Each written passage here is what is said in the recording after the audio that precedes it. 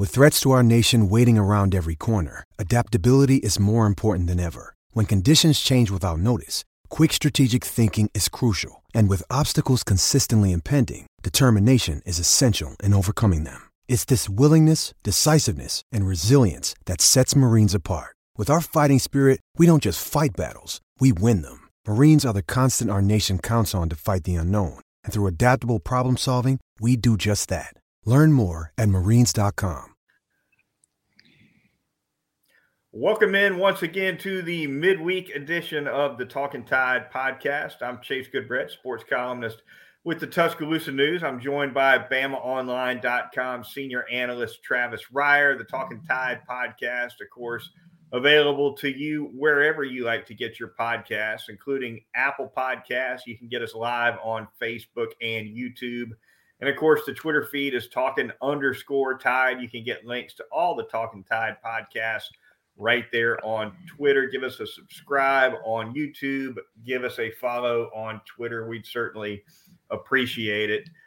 Quickly, want to thank our sponsors. More on them later in the program. But Peterbrook Chocolatier of Tuscaloosa, North River Dental Associates, and DraftKings keep us afloat here on Talk Tide. To be in to look ahead a little bit at this Alabama-Austin Peay game. It's game 11, Travis. Typically not a competitive matchup for Alabama in that 11th game preceding the Iron Bowl. But we're going to talk about a few other things tonight as well. We'll get into some possible early NFL draft entries for Alabama. It's probably not too soon to start that discussion.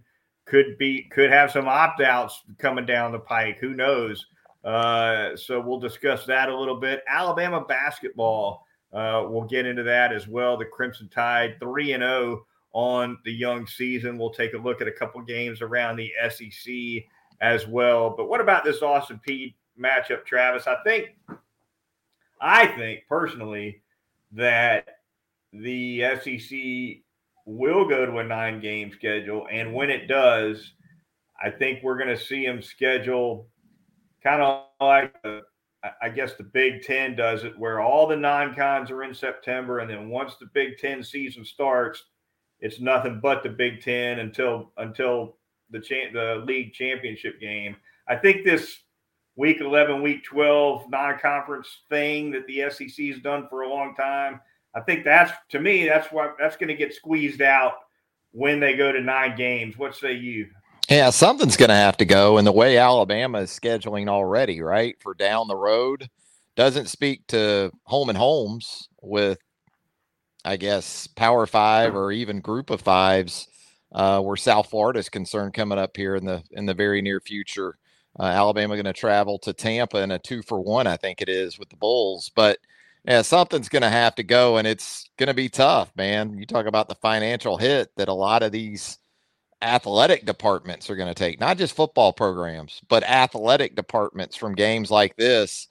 It's going to be a big hit. There's no doubt about it. And you're right. It has become that weekend in the past that typically before rivalry weekend within the Southeastern Conference, you have this game. Last year was a little different, though, I think. Arkansas was actually this weekend, and then Alabama had to turn right around and play Auburn. So if you wanted a little bit of a preview of what might be coming challenge-wise down the road, that may have been it. But yeah, it's going to be a new day. I think you're right. When the SEC ultimately goes to 9 games, which we both believe that'll be the case. Yeah, a couple of SEC games coming at us this weekend, but a lot of non-conference games. UMass is playing. UAB is playing an SEC game this week. ETSU is playing an SEC team this week, Travis. So, and I think Western Kentucky as well. Western Kentucky's on a different level than the Austin Peays and the ETSUs, but non-conference game just the same. And you're right. It's going to be a big hit for these smaller schools financially. Some of them play multiple Power 5s in a season, not just one. And that's going to be a ton of revenue disappearing. Do you think whatever shape the Power 5/12 team playoff takes, do you see a subsidy situation where they get away from playing these smaller schools, but they figure out a way to cut them in a little bit on the profits so they can stay afloat, or do some of these football programs just kind of die on the vine? Yeah, it's a great question. I don't really know the answer. I wouldn't know where to begin to start with that. I guess for the FCSs, there will still be group of fives that need these kind of games. Like Austin Peay, for example, opened its season at Western Kentucky, but we both know that check from the Hilltoppers isn't nearly the same as what Austin Peay is going to get this week from Alabama. So, how it's able to manage that, programs like this are going to manage that. I guess there's also the basketball buy games that'll still be out there for a lot of these athletic departments. But again, it's not the same type of financial boon that these type of football games are. So gonna have to get really resourceful and imaginative, I would think, even more so than they already have in keeping some of these athletic departments and these football programs, because it costs a lot of money to play football, to get teams to where they need to go logistically, and everything that goes with it, the scholarships, all those type of things. So I think there's a legitimate concern for football programs specifically. And no doubt about it. Alabama again taking on Austin Peay. It's going to be an 11 a.m. kickoff at Bryant-Denny Stadium Saturday. Broadcast on SEC Network Plus. Alabama looking to pick up win number 9 on the season. Should be able to do so against the Governors, Travis. The Governors. Let's go Peay. 7-3, A-Sun football team. And, just doing a little bit of preview work this week. Been a pretty impressive season. Got a offense that averages a little over 200 yards per game rushing and throws it for about 240. So some pretty nice balance. And they also have a defense with 12 interceptions on the season. Good, Brad. That's a 12-3 edge over Alabama when it comes to picks. What does that look like? Yeah. What interceptions? Imagine that. Big time receiver on that Austin Peay squad as well. I think this is Dre McCray, I guess it is. Yeah. Not a big guy, but makes a lot of plays. They got 2 or 3 backs that they'll run at you. Look, Alabama should win the game decisively. That's not the point of all this. It's, it's more about who do we see in this game, right? Once you get beyond the frontline players, and it is an Austin Peay team that has deep ties to the state of Alabama. I know we've talked about that. We've both written and talked about it this week. So there are some storylines, but for Alabama, it's get through it healthy, and let's see how many guys they can get to some spots on this team, right, in the game. And it's been a little while because they've been in the midst of such a grind here with the SEC schedule that it's a good opportunity to revisit some of these younger guys and next in line guys, and kind of give them a morale boost as much as anything else, that they are going to see some perhaps daylight at the end of the tunnel this week. And one of the things, obviously, a big margin of victory opens the door for those backups to get in and see a lot of action. Another thing that opens it up, Travis, is that sometimes we see Nick Saban give a starter or two some rest in this game, and maybe not go if somebody's dinged up and maybe could play but isn't 100%. They'll pull those guys back sometimes and let them heal up, let them sit out, and just get ready for the Auburn game. Thinking back, one that comes to mind, they sat Josh Chapman the year they played Georgia Southern. No cut blocks for Big Josh. Yeah. Brought him back that next week against Auburn. And I know that's not the only example, but could be a day of rest for a starter or two, couldn't it? Yeah, Nick Saban's already happy about this FCS opponent because it's not a triple option or academy style offense like Mercer last year, which you saw actually early in the season. Remember, Will Anderson took that cut block there. And had a little bit of a knee issue for a few weeks after that. There was question about whether or not he'd be able to go against Florida.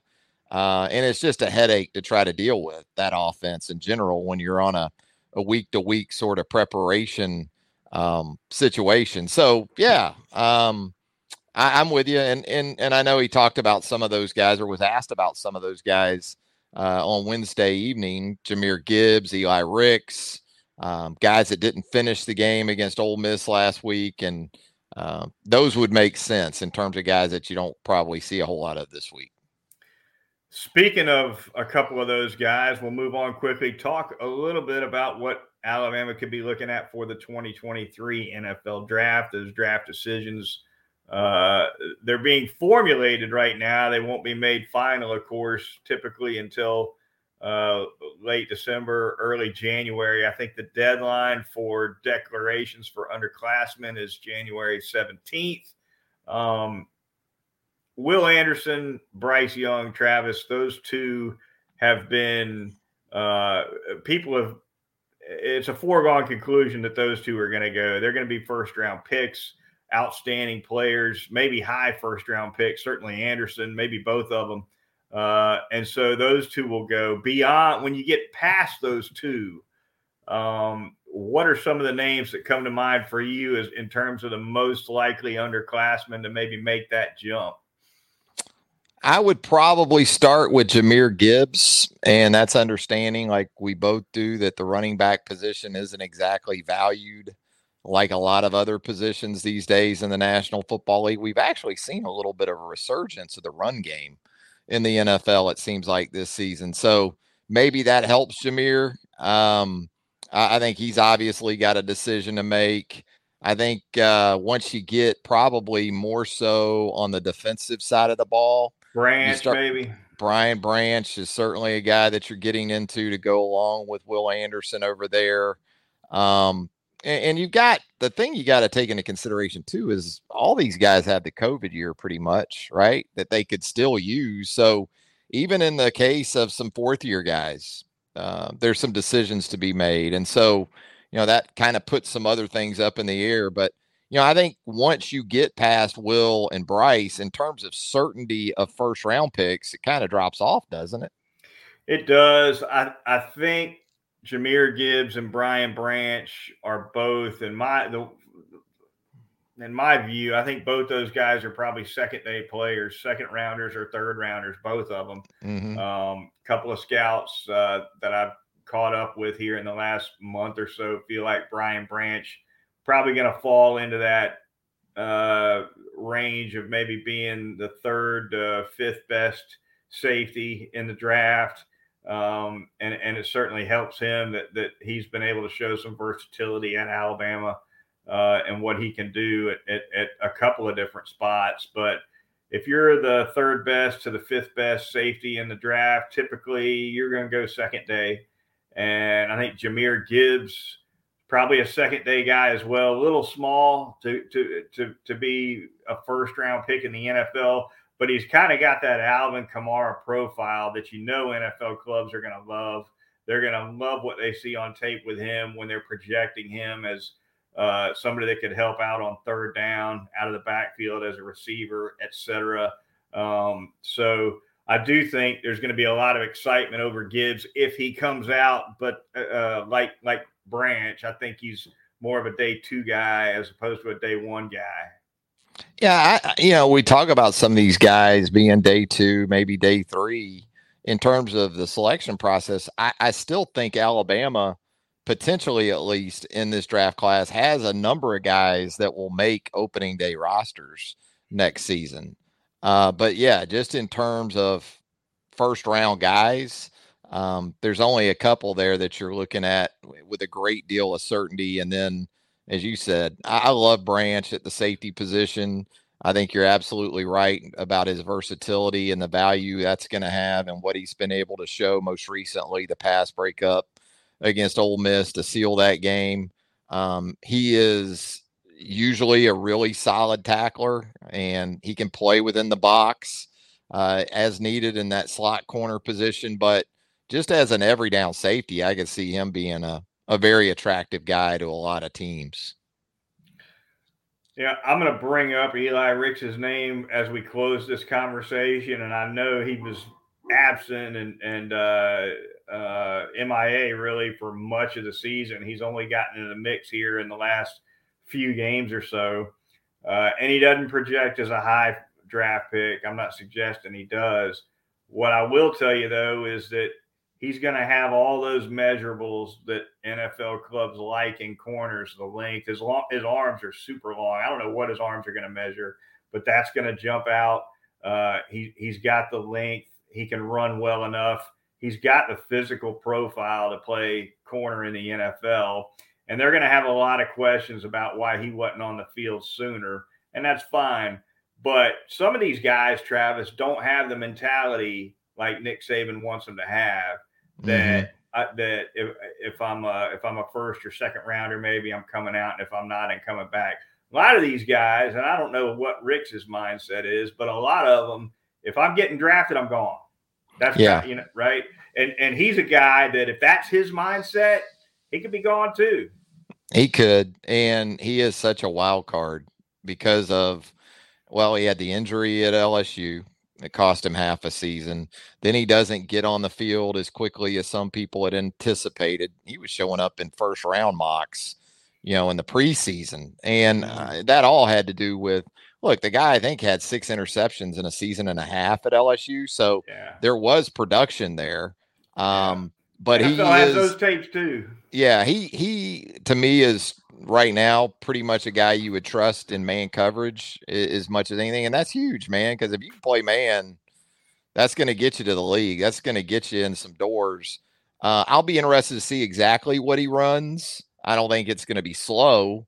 I don't know if it's going to be 4.35 either.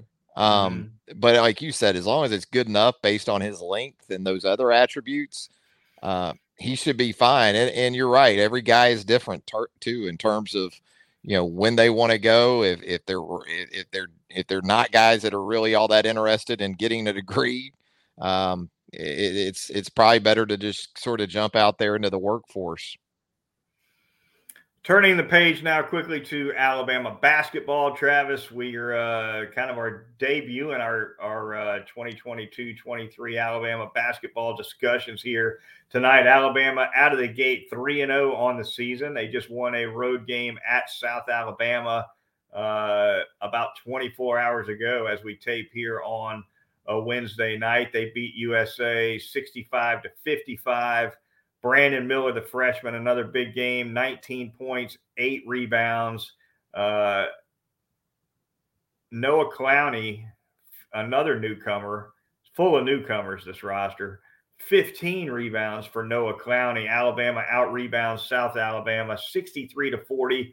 And in all 3 of their games so far, Travis, against smaller teams, against teams that, Longwood, Liberty couldn't match up really physically, but nevertheless, Alabama's just been absolutely pounding the boards early. Speaks to some poor shooting, right? But it also speaks, I think, to the length and the hops that Nate Oates has put together for this team that's really an all-new look from last year. Yeah, that length comes in handy on those long rebounds when you're not shooting the 3 particularly well, right? That's where you get a good bit of those offensive rebounds. Yeah, tip outs and just outright grabs. So, no, they've been very, very good on the defensive end. They've been very good on the glass. Those have been the 2 constants. They didn't shoot the 3 well against Longwood at all. They shot it much better against Liberty. And then they were a mixed bag against USA in that win Tuesday night. So it's not a complete team at this point, but it is showing you that it can overcome sort of its bread and butter staples, which is shooting the 3. They shot 30. They got 35 up in Mobile Tuesday night. So that's not changing anytime soon. They need to shoot free throws better than they did in that game. And look, we all know what's out on the horizon. We saw Michigan State beat Kentucky on Tuesday night. Michigan State on Thanksgiving night out in Portland awaits Alabama here in about a week or so. So that's one you already have it circled on your calendar. How this team hangs in and what could be the ultimate rock fight with a Tom Izzo team is something I'm really looking forward to. You said that I knew that game was Thanksgiving week. Did you say it's actually Thanksgiving night? From what I've seen here, it's Thanksgiving night with a 9:30 Central PM tip-off. So there you go. Have your little pecan pie, good bread. No, I asked you. First thing that popped into my head is that going to interfere with my egg bowl? Thursday I night, have to go look. November the 24th. Yeah, you're going to have Egg Bowl that night. You're going to have NFL that night. And you're going to have Izzo and Oates on Thanksgiving night. And a belly full of turkey, no doubt about it. Yes, you are. Exciting. Yeah, Alabama did not shoot great against USA. 10 out of 35 from three-point range. As you noted, Travis, they weren't great from the free throw line either. They shot 11 of 20 from the line. Boy, Brandon Miller, though, doesn't he look good? I mean, he's it's a real early, deal. and, I spoke to some people last night about what I saw. I got a chance to cover the Alabama Liberty game this past Friday. And that was the game where they really shot it well. And Miller and Sears, I think, combined for, I don't know how many three-pointers it was, but they shot the lights out pretty good. Miller's so long, he can shoot over just about anybody. He's athletic. He can get after it defensively. We saw a little bit of that against South Alabama. I'm excited to see him against tougher competition like Michigan State, Travis. But boy, there sure does look like there's it's a really encouraging skill set for Brandon Miller for Nate Oates. Yeah, 6'9", and what this guy can do with the basketball, he already looks like a high level pro. And I like his sort of demeanor and his makeup too. He was pretty poised through the first 2+ games. Then he got a little heated, a little fired up in the second half on Tuesday night at South Alabama. I like seeing some of that come out in him. But for the most part, again, just sort of his poise and the basketball maturity that he has on the court and his willingness to share the basketball.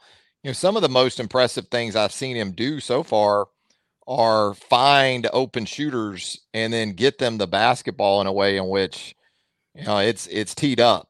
It's ready to shoot, ready to go. And you mentioned Clowney. He was the hard hat winner on Tuesday night against USA with those 15 rebounds. Also had 3 blocks and a steal. So the young guy from South Carolina, Noah Clowney, he's been a very, very pleasant, I wouldn't say surprise because he was a 4-star coming out of high school, but relative to the other 3 signees in this most recent class, he wasn't the guy you were talking as much about. No, he wasn't. I think Nate Oates is excited about the depth on this team too, compared to last year.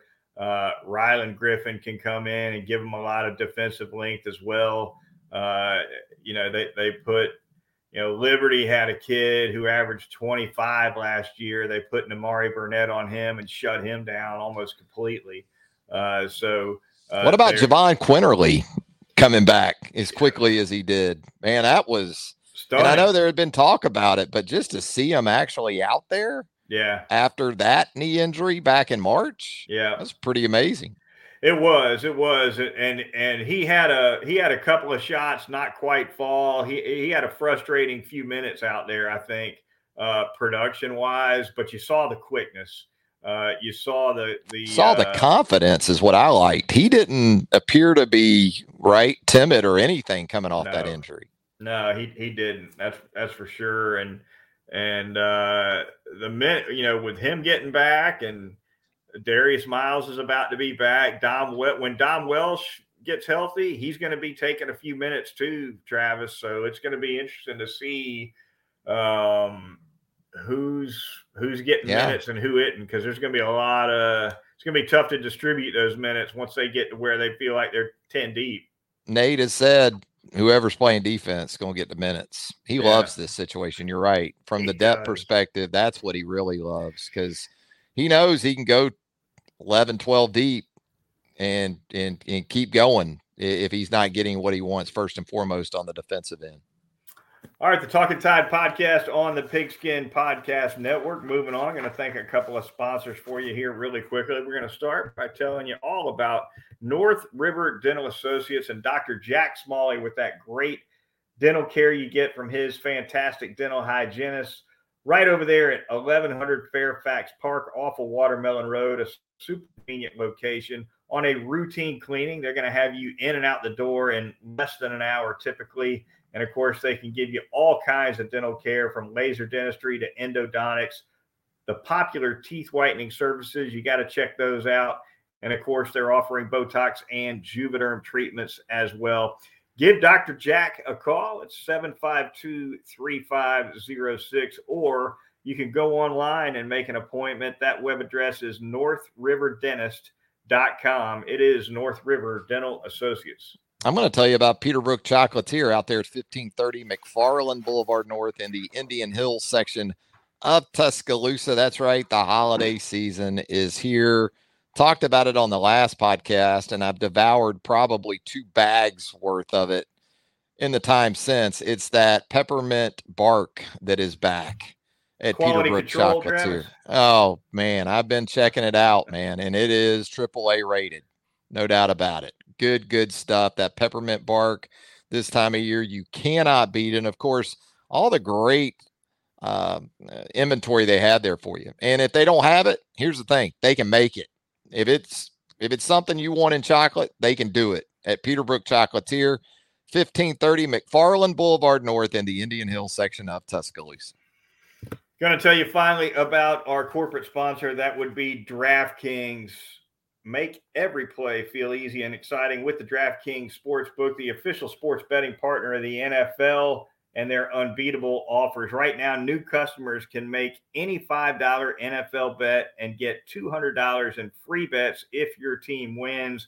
You just cannot beat it. Check this out as well. In addition to the usual bets, everyone can boost their winnings with DraftKings stepped up same game parlays. So download the DraftKings Sportsbook app now. Use the promo code TPPN. That's the Pigskin Podcast Network acronym.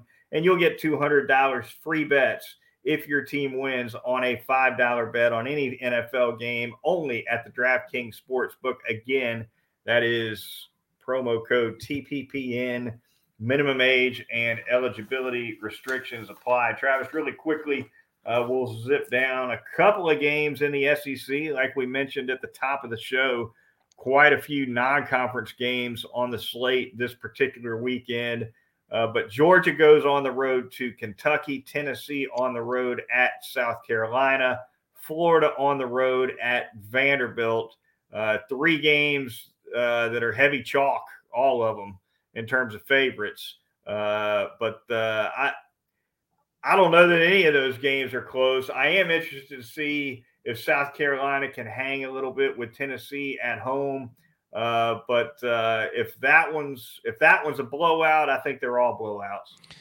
What about Vanderbilt, though? Playing at home, coming off that win on the road at Kentucky, good bread.